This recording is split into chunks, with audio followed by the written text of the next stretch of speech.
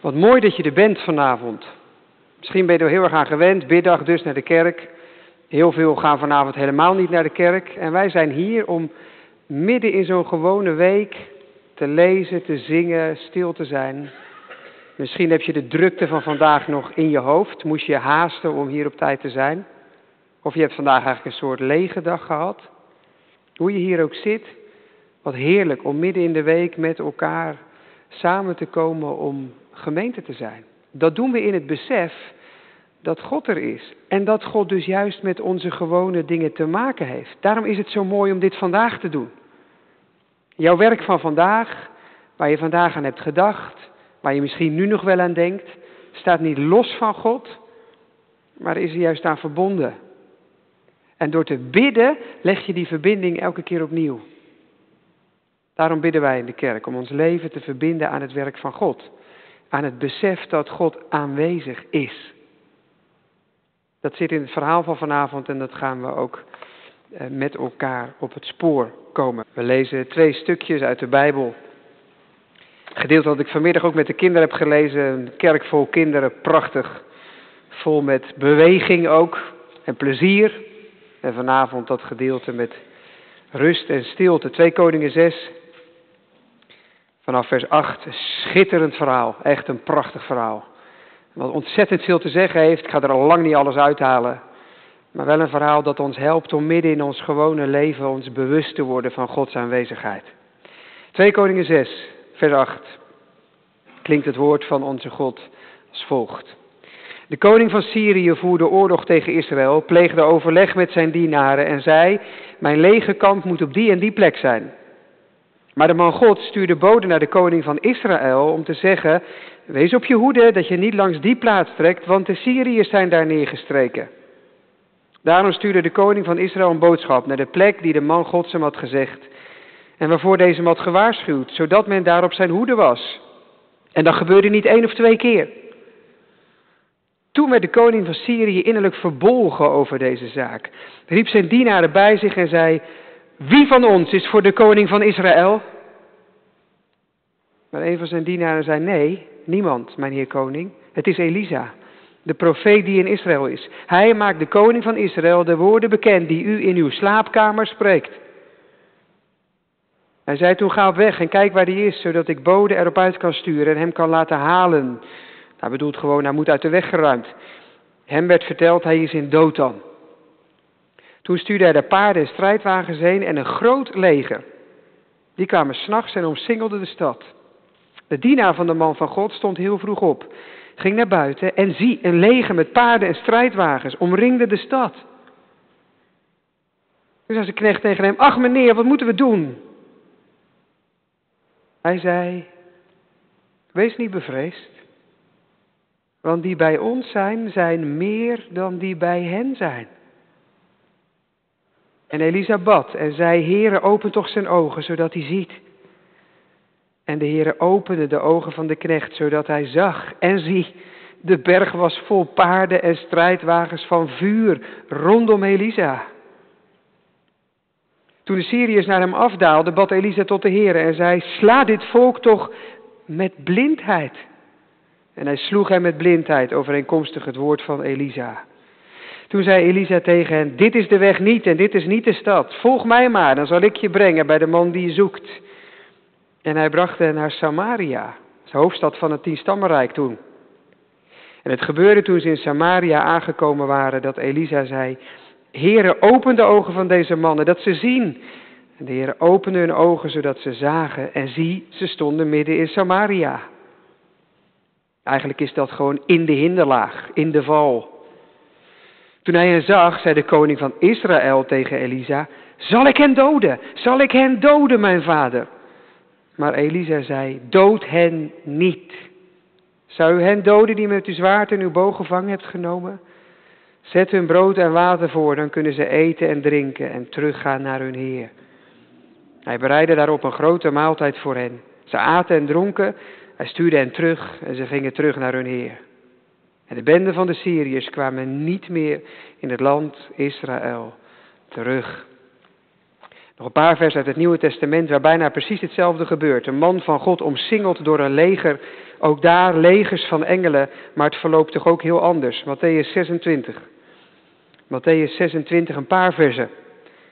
In de schaduw van 2 Koningen 6. Vers 51. Mattheüs 26. Vanaf vers 51. En zie, een van hen die bij Jezus waren, stak zijn hand uit, trok zijn zwaard, trof de slaaf van de hoge priester en sloeg hem het oor af. We zijn dus in de hof van Getsemane, waar Jezus wordt gearresteerd. Maar Jezus zei tegen hem, doe je zwaard terug op je plek. Als je naar het zwaard grijpt, zul je ook door het zwaard omkomen. Je hoort de bergrede, hè? Kwaad met kwaad wordt alleen maar groter.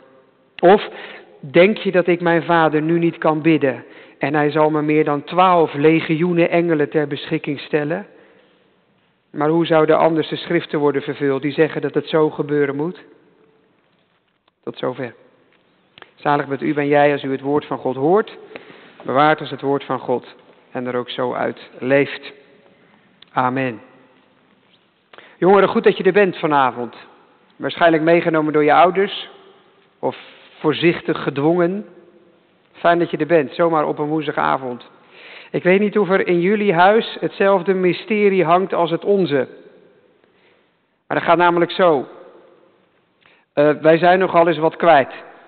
Of misschien moet ik het beter zeggen, de kinderen en ik zijn nogal eens wat kwijt. En dan kan het dus zomaar gebeuren dat er iets nodig is, bijvoorbeeld net voordat je de deur uitstapt en je bent in blinde paniek, want je hebt het nodig en je moest het hebben. En je hebt op al die plekken al gekeken en dat schreeuw je dan een beetje uit in je paniek. Waar is dat ding? En dan zeggen moeders vaak eerst waar je hem het laatst gebruikt hebt. Nou, daar word je echt altijd heel boos van.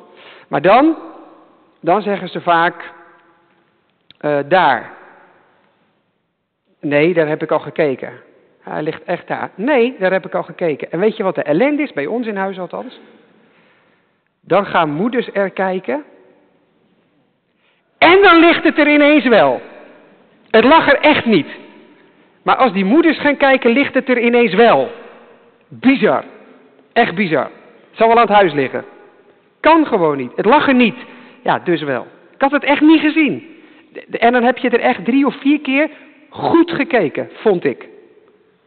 En toch lag het er. De gave die sommigen hebben. Iets kan er dus zijn en je kijkt er gewoon straal overheen. En je bent er echt van overtuigd, het is er niet. Ik heb het goed bekeken, ik weet wat ik heb gezien. Toch is het anders. 2 Koningen 6 is dat de situatie. Die knecht heeft echt goed gekeken, maar toch niet helemaal. En Elisa komt, bidt, zijn ogen gaan open en ineens ziet hij het. Bidden is niet je ogen dicht doen, bidden is je ogen open doen. En ineens zie je wat je daarvoor niet zag. God in je leven. We gaan daarover nadenken in de preek. Gemeente van de Heer Jezus Christus. Hoe dan? Hoe kan het nou? Je ziet iets gebeuren. Je bekijkt het van alle kanten. En toch begrijp je het niet. Langzaamaan bekruipt je het gevoel. Er zijn hier dingen gaande die ik niet scherp heb. In het diepste geheim bereid je een militaire operatie voor. Maar elke keer als je gaat bewegen, is je vijand al op de hoogte. Bij 1 keer denk je, dat kan gebeuren. Maar als dat dan 2 keer gebeurt, 3 keer, 4 keer. Ja, dan denk je aan de enige logische verklaring. De menselijke verklaring. Wie is de mol? Moet de mol zitten in een organisatie? Wie? Nou, niemand, koning. Het is niet iemand in onze organisatie. Het is iemand aan hun kant. Elisa, de profeet. Zelfs uw meest verborgen gesprekken die u op uw bed voert, zijn bij hem bekend. En opnieuw zoekt de koning de oplossing in wat mensen kunnen doen. Schakel die profeet dan uit. Dat is een beetje raar natuurlijk, want het probleem is nou juist dat die profeet alle aanvallen al kent. Dus Dan krijg je zo'n man natuurlijk nooit omsingeld. De koning voelt al wel nattigheid, dus stuurt een enorm leger voor 1 man. Zijn beste commando's, bewapend tot de tanden. En met hun tactiek is niks mis. 's Nachts omsingelen ze de stad. Dat is normaal gesproken de winnende tactiek. Ze zijn misschien wel een beetje verbaasd. Het lukt allemaal. Heeft de profeet deze keer dan geen voorkennis gehad? Hebben ze hem klem? Dat is wel wat de knecht van Elisa lijkt te denken. Heel vroeg staat hij op, misschien wel voor zijn stille tijd. Maar daar komt hij niet aan toe. Want hij kijkt om zich heen. Hij schrikt zich wezenloos. 1 en al soldaat om zich heen. Overal bedreiging. Nergens veiligheid. Grote paniek. Hopeloos. Ook die knecht denkt strikt in mensentermen. Wat hij ziet, interpreteert hij met wat hij weet. Wat hij ziet, interpreteert hij met wat hij weet. Hoe de dingen normaal gesproken gaan, zo zal het nu ook wel gaan. Frappant, hè? We zullen zo zien, het geestelijke is hier al helemaal aanwezig. De berg barst van vurige paarden en wagens. God is helemaal daar. Het leger van de hemel is compleet uitgetrokken. En toch kijken ze daar volledig overheen. Dat de vijand dat niet doorheeft, dat is logisch. Maar dat een knecht van een profeet dat overkomt, die man zit zo dicht bij het vuur. Elisa is de man van God in die tijd. Wilde je weten wat God vond, moest je bij Elisa zijn. En dan gaat er zoveel geestelijks aan die knecht voorbij. Dat wat om hem heen is. Die knecht ziet nog niet de helft. Blijkbaar valt het niet mee om groter te denken dan je deed. Om verder te kijken dan je keek. Een overvloed van geestelijke beweging. Recht onder je neus. En nog kijk je eraan voorbij. Is dat jou en mij zo vreemd in dat hele gewone leven op zo'n dag als vandaag? Ik had het er maandag over met de belijdenskattegezanten. Hoe je ernaar verlangt dat je dag vol is van God. Dat dat echt een verlangen is. Maar het lukt maar zo halfjes. Je bent op zondag uit de kerk of je begint 's morgens na je gebed aan je dag en je denkt, mijn leven is voor hem.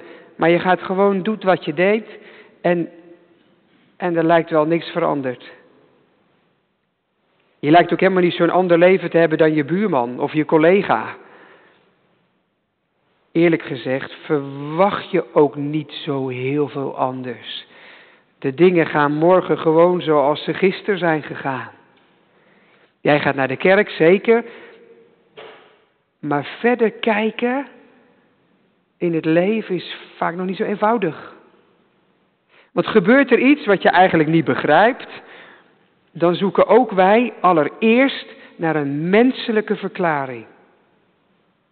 Want als je het geestelijke vergeet, ja, dan ga je alles willen verklaren. Dan moet er een reden zijn. Dan moet het leven voorspelbaar lopen. Dan moet het gaan zoals het ging. Perspectief van de koning. Wie is de mol? Perspectief van die knecht. Wij zijn hopeloos verloren. Want het gaat zoals het altijd is gegaan. Het is ook het perspectief van de discipelen, trouwens. Ook zij zien dreiging en gevaar. Ook nu een heel leger afgekomen op de man van God. Eén van hen gaat in de strijdstand. Hij slaat met zijn zwaard. Maar Jezus' opdracht is opvallend. Doe je zwaard weg. Weet je nog, preek uit de bergreden? Kwaad met kwaad bestrijden red je niet. Jezus doet hier gewoon zelf wat hij zelf had geleerd. En dan? Of denk jij echt, zegt hij tegen waarschijnlijk Petrus, dat ik nu niet mijn Vader kan bidden en dat er dan duizenden engelen mij op dit moment zouden redden? Denk je echt dat dat niet zo is? De discipelen, zo dicht bij Jezus, maar ze hebben geen idee. Ze denken dat hun zwaard de hoop zal geven. Ze zien niet dat er duizenden engelen op afroep beschikbaar zijn. In een vingerknip. Zelfs dicht bij de profeet. Zelfs dicht bij Jezus. Kijk je er zo snel aan voorbij. Maar al zie jij het niet, het is er wel. En dat is precies wat de knecht gaat leren. Hij gaat een ontdekking doen, letterlijk. Er zal iets worden ontdekt. De bedekking gaat er even van af. Want Elisa bidt, Heere, open zijn ogen, dat hij ziet. En precies dat gebeurt. Ineens ziet de knecht wat er al die tijd al was. Hij had het helemaal niet beseft. Het was gewoon aanwezig. De geestelijke legermacht. Zo dicht om hem heen. Nu snapt hij dat Elisa had gezegd. Wees niet bang. Want die bij ons zijn. Die zijn meer dan die bij hen zijn. Zo mooi. Dit is nou een prachtig plaatje van wat bidden kan zijn. Bidden is hier dus niet vragen om verandering. Elisa bidt niet, Heer, zend uw legers en red ons. Hij bidt, Heer, laat het hem zien. Bidden is hier niet vragen om geestelijke legers. Bidden is hier vragen om die geestelijke legers te zien. Die legers waren er dus al. Die komen hier niet op het gebed, die waren al lang aanwezig. Verborgen aanwezig deelt u ons bestaan, zingen we. Bidden is niet je ogen dicht doen. Bidden is dat je ogen open gaan. Bidden is dat je gaat zien waar je al die tijd omheen keek. Bidden is ontdekken. Het is zien. Het is anders leren kijken. Bidden is het Bijbelwoord voor opengaan voor God en zijn werk. Bidden is niet vooral iets in beweging zetten. Bidden is zien wat er al beweegt. En je dan daaraan toevertrouwen. Bidden is hier veel meer zien dan doen. Wij denken vaak, als wij nou maar bidden, dan gaat God misschien iets doen. Misschien is het wel meer zo. Als wij nou gaan bidden, zien we misschien meer wat God al doet. Midden in je gewone leven. Wat prachtig daarom dat je er vanavond bent. Ik vind dat echt mooi. Ik vind dat helemaal niet zo vanzelfsprekend dat we er zomaar zijn. Prachtig dat je er bent op zo'n hele gewone dag. Je hebt gewoon gewerkt, je bent met de kinderen geweest, je bent misschien wel in een ziekenhuis geweest, de dag alleen doorgebracht, of anderen om je heen. Je moest even zuchten toen je naar de kerk ging, want je zakte eigenlijk liever op de bank. Een dag vol prikkels gehad, of je verlangt juist naar ontmoeting. Ons hele gewone leven. Maar hoe was God bij al die dingen aanwezig vandaag? Hoe was God vandaag in jouw dag? Je ziet het soms gewoon niet, hè? En weet je, dat is helemaal niet raar. Het is niet gek als je je zo kunt laten meeslepen door de invulling van je dag.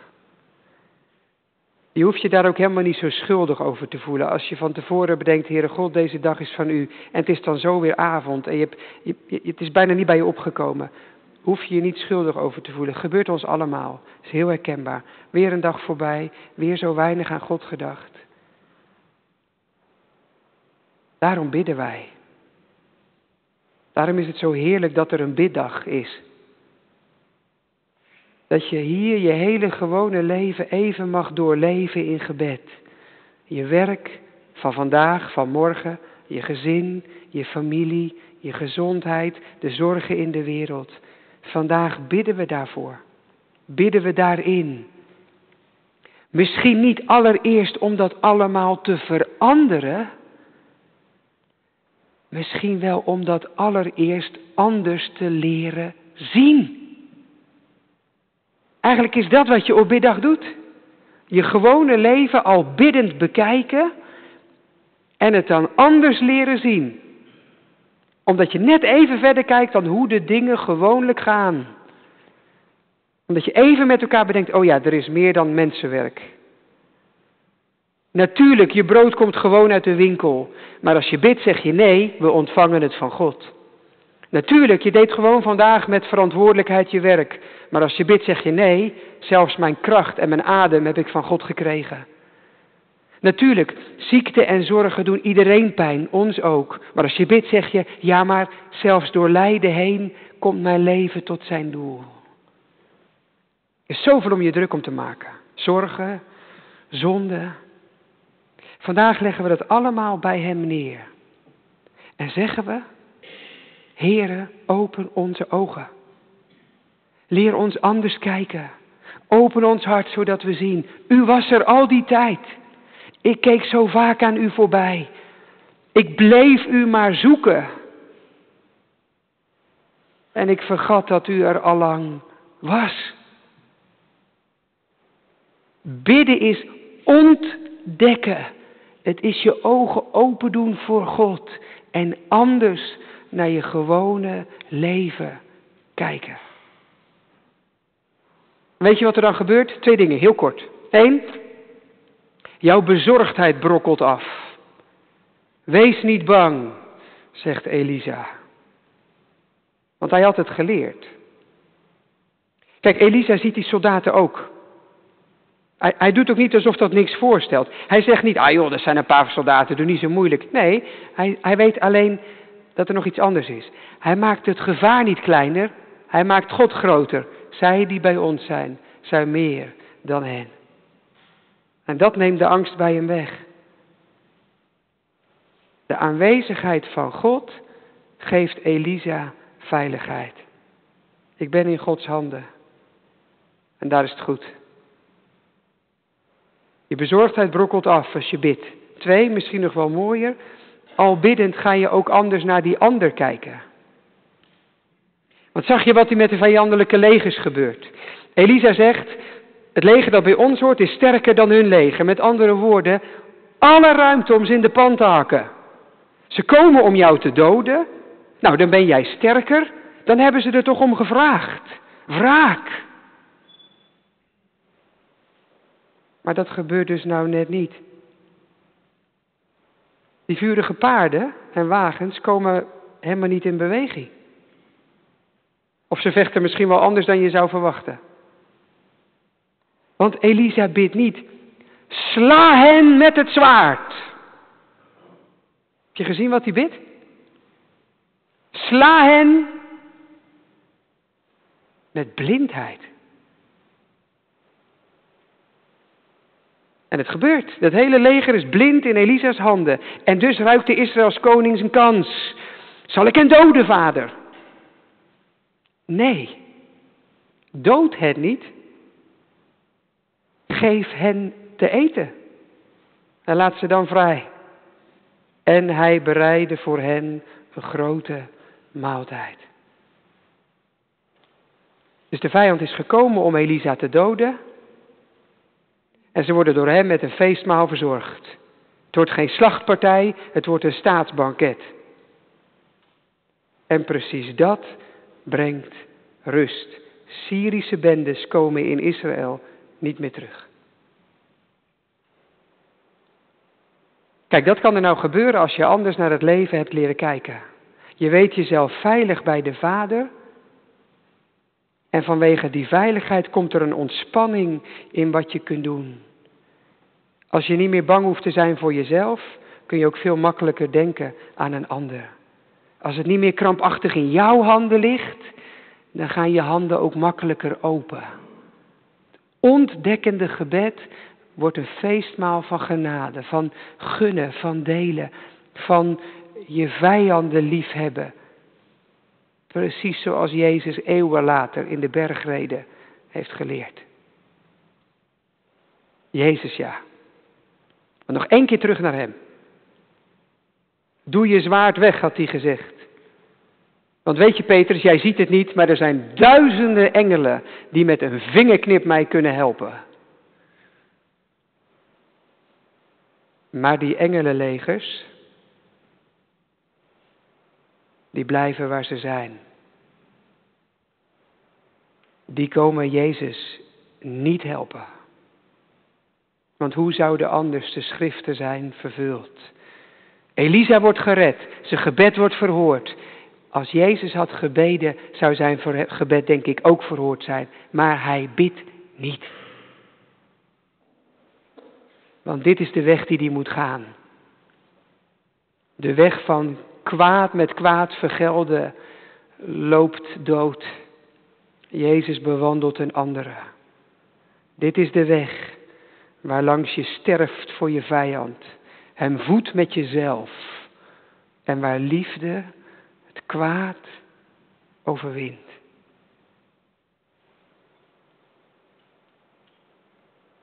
Als je nou van die werkelijkheid weet, gemeente. Zomaar midden in een week. Zou je dan niet anders gaan kijken naar dat werk van vandaag en wat je morgen wacht? Wat een heerlijk gebed. Wat een nodig gebed. Heere, open onze ogen, zodat we zien. Wat mogen wij veel verwachten, als dat ons blijvende gebed zal zijn. In de avond, stil in gebed, dicht bij u. Onbezorgd kan ik gaan slapen. Laat me opgewekt ontwaken, want ik weet dat u voor mij wilt zorgen. Elke dag. En nu. En morgen. Halleluja. Amen. Zullen we samen onze ogen open doen? Laten we bidden. Vader in de hemel, open onze ogen zodat wij zien. Zodat wij uw aanwezigheid zien en onderkennen. En daarom niet bang hoeven zijn, maar juist genadig kunnen worden. Daarom onszelf niet hoeven te verdedigen, maar juist mogen delen van wie u bent. Daarom niet te hoeven leven in een kramp, angstig voor alles en nog wat. Maar in rust en vertrouwen, omdat u het goede zult geven op uw tijd. Juist in onze hele gewone dingen van vandaag. U was er. Veel meer dan we u hebben gezien. En dat betekent dat u er ook morgen bent. Vannacht. En in alles wat komt. Leer ons zien. Zodat wij zingen tot eer van u. We bidden u voor elkaar. We bidden u voor ons dorp. Voor de huisartsenpraktijk. Die ons zorgt. Ook als dat soms goed gaat en soms misschien niet. Als er druk zit op de zorg, ook in ons dorp. Geef een wijsheid. Om te dienen waar dat kan en op manieren die dat vraagt. We bidden u voor de overheid van onze gemeente. Gemeente Altena. De burgemeester en wethouders. De raad om na te denken voor wat goed is. Tot op hele kleine dingen aan toe. In tijden die niet eenvoudig zijn met allerlei dossiers die op tafel liggen. Behoed ons ervoor op hen te mopperen. Help ons om voor hen te bidden. Zoals we dat doen vandaag. We bidden u voor de scholen in ons dorp. De Henri Dunant en de Hoeksteen. Het Willem van Oranje. De andere scholen waar we naartoe gaan buiten ons dorp. Zegen het onderwijzend personeel en de besturen. Directies. Mensen die meedoen met het opruimen en schoonmaken. Dat als ze met onderwijs voor onze kinderen zorgen, dat ze dat mogen doen in uw aanwezigheid. We bidden u voor hen die de orde bewaken. Politiediensten, om in te grijpen daar waar het moet. In een dorp als het onze, waar zoveel speelt als het gaat over drugs en alcoholproblematiek. Zo streng als we zijn op zondag, zo makkelijk zijn we door de week.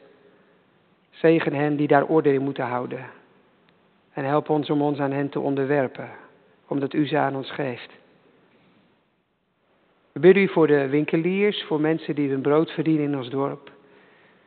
Dat ze iets mogen proeven van de kerken die hier aanwezig zijn. En iets mogen proeven van meer dan brood alleen. We bidden u voor mensen die zich in ons dorp inzetten voor de ander. Misschien bij een organisatie, misschien heel erg in het stilte, in het verborgene. Zegen ons als samenleving, zodat we oog hebben voor elkaar. En juist ook samen oog mogen krijgen voor u. We bidden u voor de sportverenigingen, die onze kinderen en jongeren helpen om in beweging te zijn en gezond te zijn, te genieten van het lichaam dat ze hebben gekregen.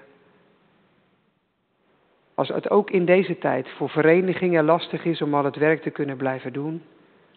In dat soort hele praktische dingen, wees aanwezig in ons dorp en open onze ogen daarvoor.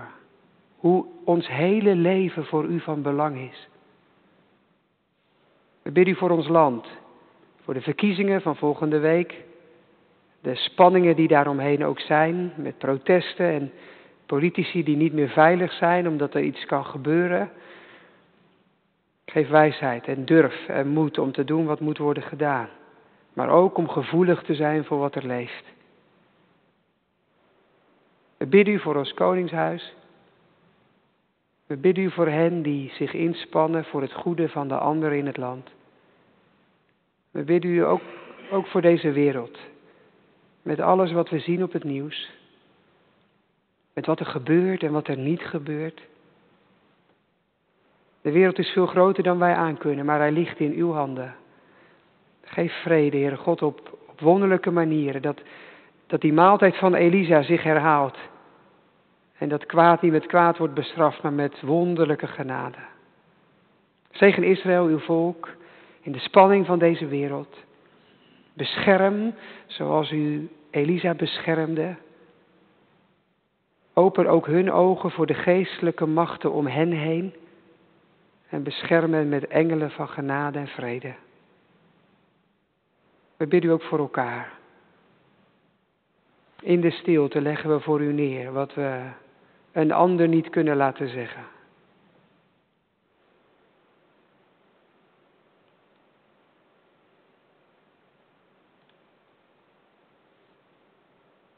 God, onze burcht, blijf voor ons zorgen. In nood zijn we bij u geborgen. Wij krimpen niet van angst ineen, al wankelt alles om ons heen, al worden door de woeste golven de hoge bergen haast bedolven. God van Jacob, sta ons bij. In uw bescherming schuilen wij. Laat ons zien hoe u in alle landen de wapens wegslaat uit de handen. U breekt de boog, slaat stuk de speer, brandt wagens weg. Geen oorlog meer. U spreekt, hou op, ik ben verheven, hoog boven wie op aarde leven. God van Jacob, sta ons bij. In uw bescherming schuilen wij. In de naam van Jezus. Amen.